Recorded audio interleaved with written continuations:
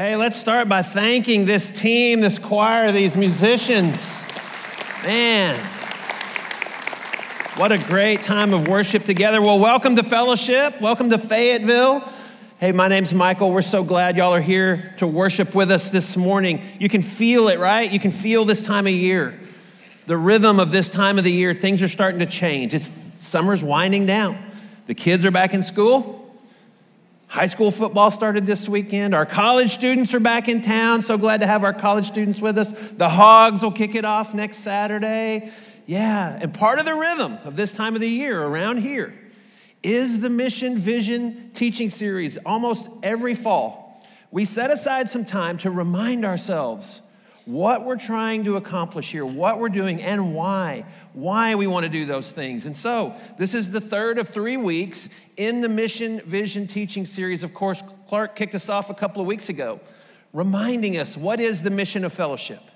And it's to produce and release spiritual leaders who know and express the authentic Christ to Northwest Arkansas and the world. That's what we're trying to do. We're trying to release followers of Jesus who know him and are following him and are equipped to help other people do the same. And so Clark talked to us about the first of these 3 statements. We make disciples together. And Clark told us to make a disciple, you got to know what you're trying to make. And to know what a disciple is, you've got to be a disciple. And so we're a group of people here who want to follow Jesus more closely and in the process help other people do the same thing. We want to be makers of disciple makers. And then last week, if you were here, Garland talked to us about worship, and he showed us from John chapter 4 as he talked about we worship together, that we worship in spirit and in truth. And Garland talked us through how the way we approach God matters. And it matters not just in this 65 minutes a week that we gather in here on Sunday morning, but because as followers of Jesus, we're indwelled by the Holy Spirit. We become the temple, the place where God dwells. And so every part of our life becomes an act of worship, and everything we do matters. And so here we are, the third week. We make disciples together. We worship together. Today we're going to talk about the fact that we gather together. And when we talk about this gathering, what we're talking about is Christ-centered community. So every week that I'm up here, I say the same thing. Hey, my name's Michael, and I serve on the community team. But I've never told you what or who that community team is. So I thought today I'd start off by telling you the who. Here we are. This Fellowship Fayetteville is your community team. You all know Garland there on your left. He was our college team leader from the day we opened Fellowship Fayetteville until July 1st. He's passed that role off to Josh Barnard, who's doing a great job with our college team. And Garland's joined our team. So he's on the community team now, working with adults. We're going to try to get him to become an adult in the process. Next to Garland is Ann Defani. You've probably seen Ann up here singing. She's got an incredible singing voice, but she's also got a real gift for connecting with young women across the table. And so Ann is on the community team. She's responsible primarily for younger women. Then we got yours truly, taking up more than his share of the middle. Then we got Margot. Margot has been our women's team leader from day one here at Fellowship Fayetteville, and she's been part of the community team from day one. And so this women's fair that's taking place in the foyer, that's Margot's team executing all that, and she's responsible for women in small groups and discipleship in community. And for those of you who know Margot, or maybe even if you don't, your heart goes out to her as I tell you, she's under the weather today. So maybe just offer up a quick prayer for Margot for a full and quick recovery. And then on the end is Dave. You all know Dave because he's been our worship leader for several years. He's been the worship team leader. He's passed that off to Ryan Burton, who's doing an amazing job with the worship team. And Dave has come on our team, working primarily with young men in adult community. Dave's going to join me up here in just a few minutes, and we're going to talk through some of the things that we have coming up. So that's our community team. What is this team trying to accomplish? We are trying to help people get connected in Christ-centered community, which brings up the next question, what is that? So I'm going to take a page from Garland's book. Garland loves to quote smart people. I'm going to quote some smart people about what community is and why it's important. Our church, from the beginning, has been a celebration cell church. To put that in simple language, that means large group, small group. Now that you know that, if you haven't heard that before, you'll start to see it all over. All of our ministries, we have a large group component. So for our adult ministry, this is our large group. This is our celebration. We gather here on Sunday to worship and to be equipped and encouraged. And then we have a cell component or a small group component. And so for adult community ministry, community groups are our primary small group opportunity. And so that part of it, the small group, the cell, that is important. Here's those quotes I was mentioning. Henry Nouwen said this: Christian community is the place where we keep the flame of hope alive among us and take it seriously so that it can grow and become stronger in us. So that's one of the things that happens in community is that flame for the Lord is fanned. We're strengthened in our walk, so it has an internal felt need component.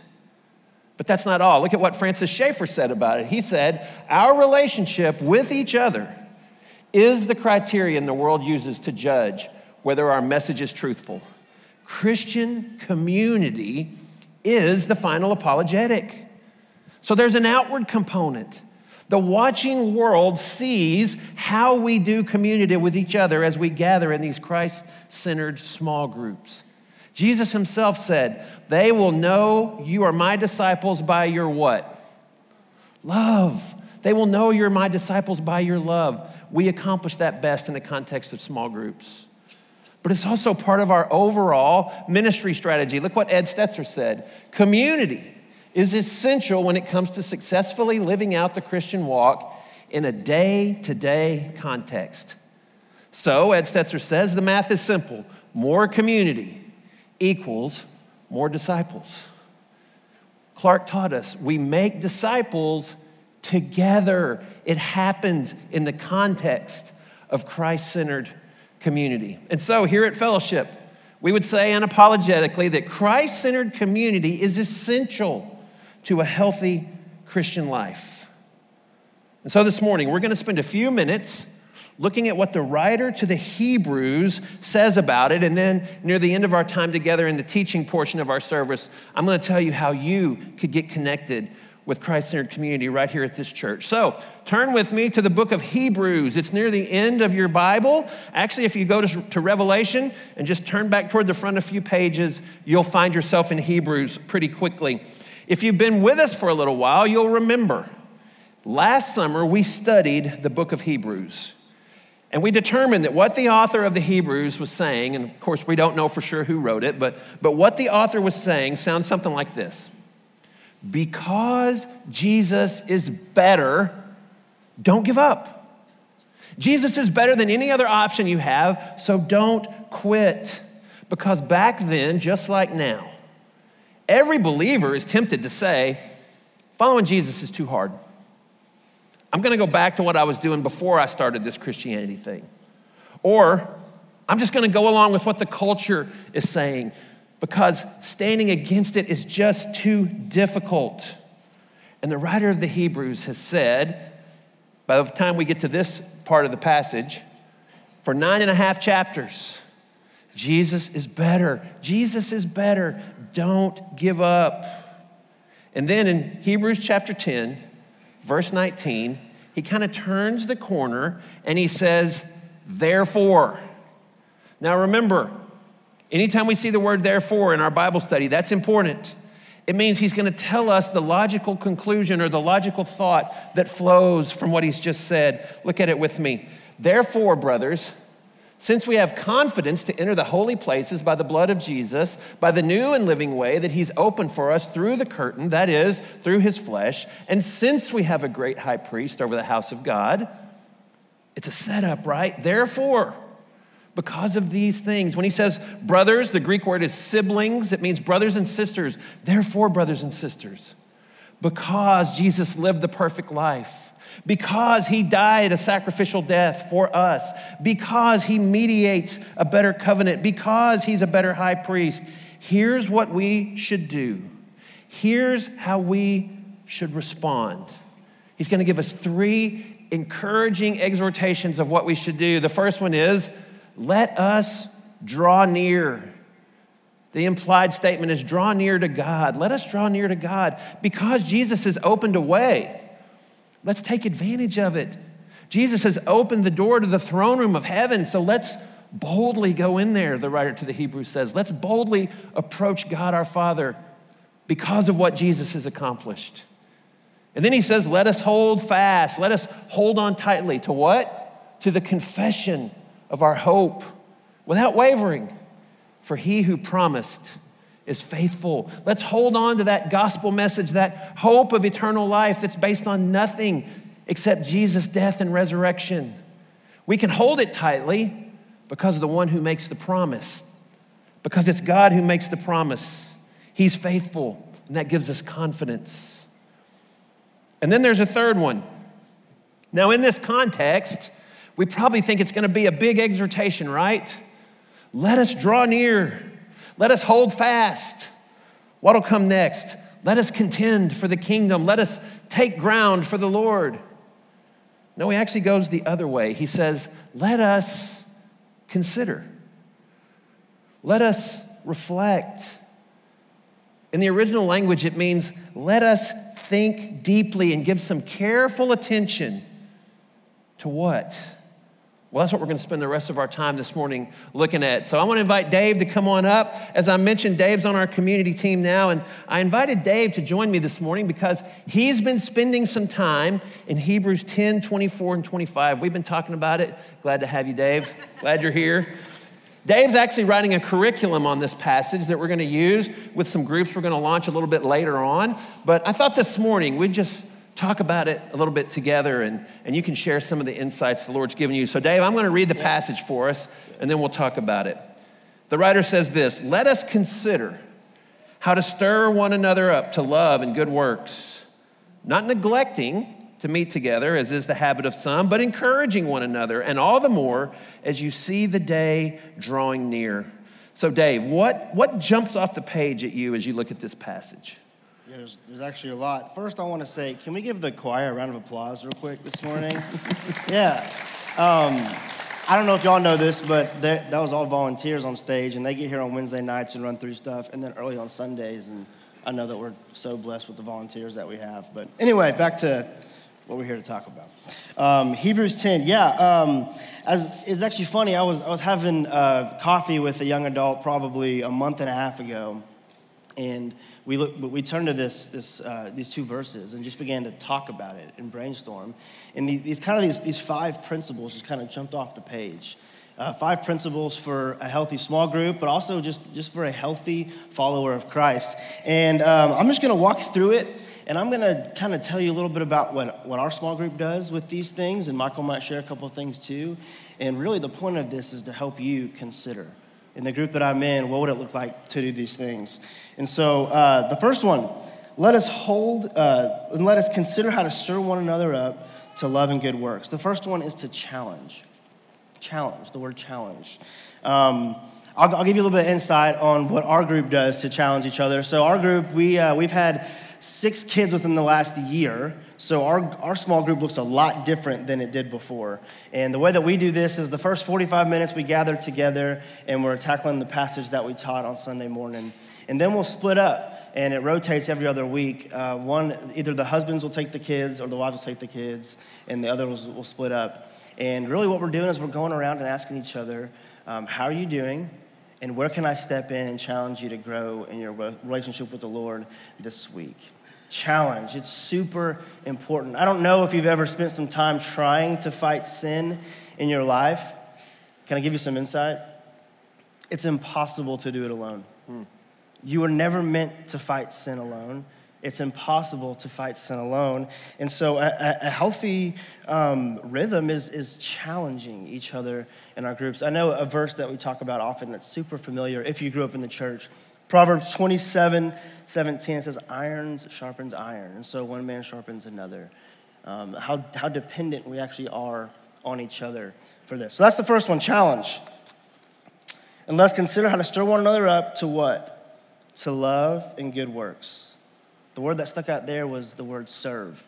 I was having lunch. This is at the beginning of 2020. Great year. I'm having lunch with actually a guy that I work with, and I was just complaining to him. I was like, why isn't the church doing this? Why isn't the church doing this? And yes, even though I'm on staff at a church, I have frustrations with the church. And I was sharing this with him, and he looks at me and goes, "You are the church. Go do it. Instead of complaining, go do it." Can I give you a secret? Our vision for how to reach Fayetteville is actually you sitting in this room, and we can't do that without serving together. And I want you to think collectively whenever we think of the word serve. What would it look like for a small group to come around and serve together? I think if you put it in two different buckets, think in the building and then in the city. First, in the building. I'm just going to throw a couple suggestions out there. What would it look like for your small group to once a month help with our parking in the parking lot? Every single week we have people come here and they need to be welcomed with a smile on their face, help them find a parking spot. I know we talk about that often. The parking lot to the foyer, that's such an important part. What if your small group served communion once a month whenever we do communion? We always have volunteer teams that are passing out communion. What if your small group was like, hey, once a month we would love to serve in that capacity? What if your small group got here every Sunday morning at 8:30 and just sat in this room and prayed for the room? How different in a year would this room feel? What kind of people would the Lord bring to your heart? Maybe when you walked in the room, you'd be going, who can I go out of my way to say hi to and introduce myself to? Because I've been praying that the Lord would use this room. And I can go on and on about different ways that people can serve in the building. Let's think about our city for a second. Let me ask you this. Is the way to reach Fayetteville get more people in here, or for us to be sent out into the city? What do you think? To be sent out, right?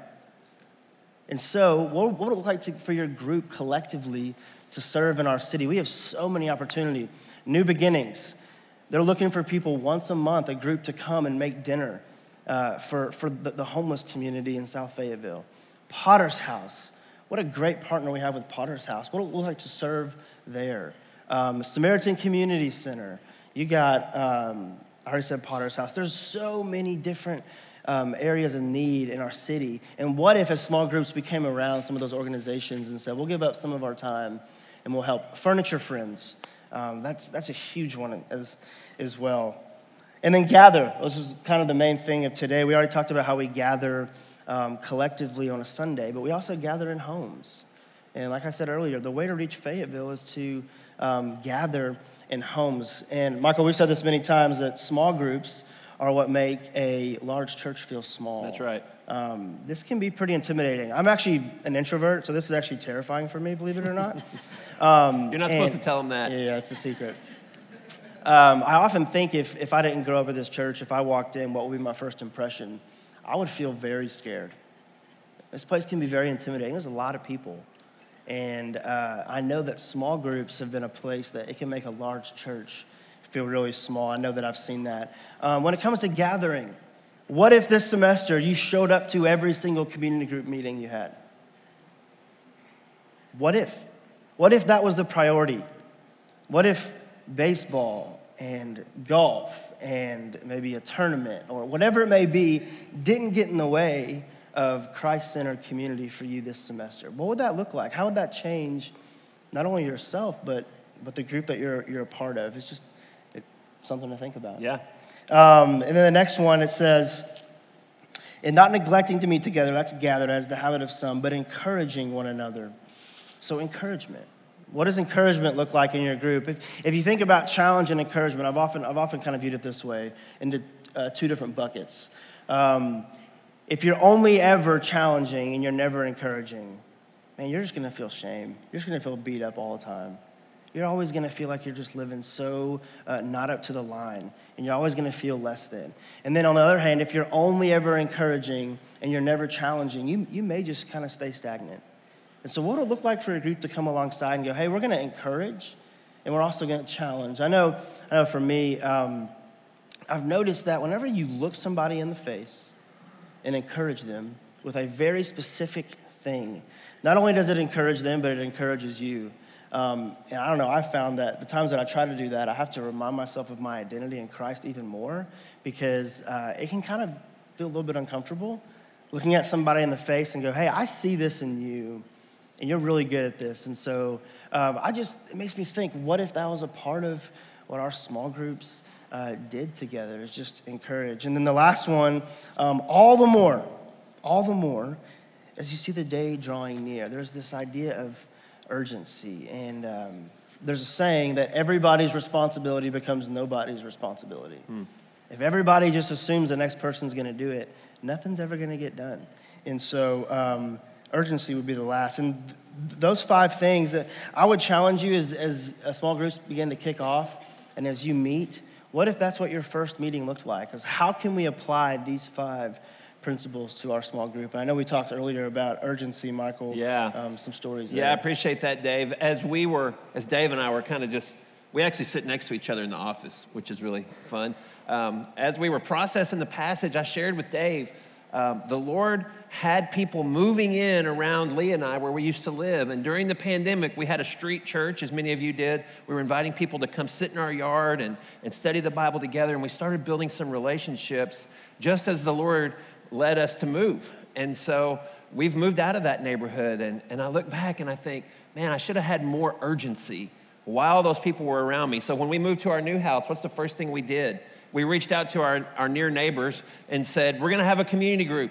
We'd love for you to come. We felt that urgency. And I think this passage points us to the fact that a day is coming when all of this is gonna be over and we will have no more opportunity to invite people in. You know, there's a book called The One Thing You Can't Do in Heaven. It's about evangelism. There'll be no evangelism in heaven. That work will be behind us. And so let's all feel a sense of urgency that now is actually the time for us to be in community, both for our own spiritual health and for the people around us that we might invite in. And so, Dave, I thought we'd just take a minute here. I brought the books up. We just want to take a minute and tell you what some of the opportunities are that are in front of you so you can think through this for yourself. Community groups are going to start the week of September 11th. I know some of us are starting a little early. My group's starting a little early. We want to get together, but the official start is 2 weeks from today. And then get this, the week of November 13th, they'll end.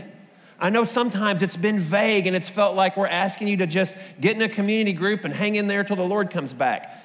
We're actually saying, give us 11 weeks to really study some of these things we're talking about, and then we'll take a break and you can prayerfully decide if you want to rejoin that group. Maybe that group needs to do something different. Just think about your fall. Like Dave said, could you make this a priority just for the fall, just until the week before Thanksgiving, starting 2 weeks from today? And so a great place to get started would be Discover Fellowship. This is a great first step into what Fellowship Fayetteville is all about. We'll have a couple of large groups in the classroom over here that'll start on the 11th, and then we'll transfer to our small groups that'll meet on Sunday evenings here at the church. We have childcare for those groups. We would love for you to be part. Maybe this is your first small group, Discover Fellowship. It's a great first step, and at the end of Discover Fellowship, if the Lord leads you to join the church, you'd be able to do that. But we have some other studies here, Dave, including the big one. Yeah, Ephesians. I was flipping through this book the other day, and it is done so well. I'm super excited about Ephesians. Garland mentioned this last week, but we typically think 4 weeks out in our planning. And so in our Monday morning meetings, we've already gotten to dive into the first chapter and a half and begin to form the services around it. This Ephesians study is going to be incredible. And our media team, they do such a good job. Do they not? I mean, absolutely. Thank you. Yes, thank you, media team. Trying to put the Word of God in front of us consistently. And these books, this time, we did something a little different. They have small group discussion questions in them. And so if your group is going to be an Ephesians group, it's got leaders, it's got the questions in there for you that can help out that a ton. And I know that Ephesians is going to be so applicable to our day. It's really talking about how Christ has brought unity among different types of people. Is that message needed in today's time? Yes. how Christ, he's the centerpiece and he brings unity to different people. And so Ephesians is one we're going through and I'm super excited about. Yeah, I'm excited about that too. That's what my group's going to do. We have another option for you here though that I think is going to be really good. It's a spiritual practices study, a spiritual formation study. It's not a study of this book, but this is the book that'll be guiding us. It's called The Ruthless Elimination of Hurry. And this is going to be a study about what are some day in, day out, week to week things, some rhythms that you can build into your life to do the things the writer to the Hebrews is encouraging us to do, to draw near to the Lord, to walk with him more closely. And so when you go to sign up for a group, you'll see this as one of your options. And if that sounds like a need for you, if that sounds like something that would help you grow in your Christian walk, I would encourage you, just choose spiritual practices from the curriculum options. And this book is available at the info booth for sale as well, or you can buy it on your own if you'd rather, or maybe you're a Kindle person. But the spiritual practices study is going to be a super practical way to reorient our lives around Christ and to make him central. Dave, we've also got a marriage study. Yeah. One other thing on that book, I read that a year ago and I was like, this dude's literally talking to me right now. And so that book is amazing. Divine Portrait. This is going to be our marriage study. Mark Schatzman, he's our congregational leader up at Bentonville. And was it 3 or 4 years ago when he did the marriage conference here? Yeah. He did a marriage conference here, and he walked through basically this curriculum. And I know that it's designed to help us understand marriage from a biblical perspective.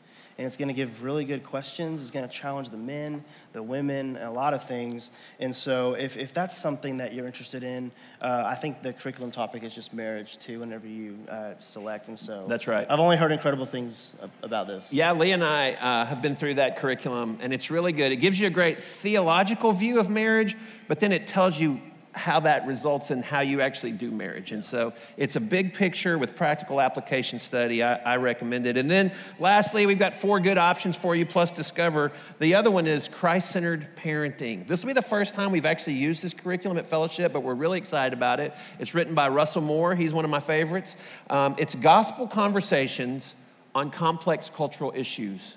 And so what Russell Moore and his co-writer Philip Bethencourt are going to do is give us a theology of parenting. What does the Bible say about child rearing? But then they're going to go to difficult topics like sexuality, like how to use the internet responsibly, how do you deal with relationships with other kids, with bullies. And one of the things I like about it is each lesson has applications for preschoolers, for school-age kids, for teenagers. So whatever season of life you're in, this book should help give you some good answers. This is another one that'll start with 3 large groups, and I'm excited about those because you're going to get to hear from seasoned parents who've launched their kids, as well as from some licensed counselors who are experts in how to handle some behavioral things. And so those will also start on September 11th on Sunday evening. They'll be in the FSM room. If you sign up for that small group, you'll get all the details on that. There'll be 8 small groups for a total of 11 weeks in that study as well. So there's some good options for you. My prayer going into this morning was that everyone who hears this in the room, online, maybe later listen to the podcast, will say, one of those 4 things, I need that. Or my wife and I need that. My family needs that. My roommates and I need that. That one of those is going to be something the Holy Spirit will say, this is where you should spend your fall focusing in the context of Christ-centered community. And so this morning, if you've got your phone, you can hit that QR code. It'll take you straight to the sign-up form. You may not see the curricula right off the bat. That's because when you choose Fayetteville as your region and as your congregation, then it'll drop down and give you the choices. And so they're different at different campuses is why it's set up that way. So you can hit that QR code. You can also go to the info booth. There'll be people there who'd love to talk to you, people in the community booth who'd love to talk to you and help you get plugged into a small group. If you already know where you're going to be in community, you don't have to do any of those things. Your leader will communicate with you or you can give them a shout. But if you're trying to figure it out, that's what we're here for. We want to help you get connected in a place where you can belong, you can grow, you can serve. And I want to remind you why. It's so that we can draw near. It's so that we can hold fast to the gospel message. It's so that we can consider how to challenge, serve, gather, encourage each other, and to do all that with some urgency, Listen to what the writer to the Hebrews says just a few chapters later in the book of Hebrews. I'm going to close the teaching time with this because it changes everything. Listen, now may the God of peace, who brought again from the dead our Lord Jesus, the great shepherd of the sheep, by the blood of the eternal covenant, equip y'all, right? The plural you, equip y'all with everything good that y'all may do his will, working in us that which is pleasing in his sight, through Jesus Christ, to whom be glory forever and ever. Amen.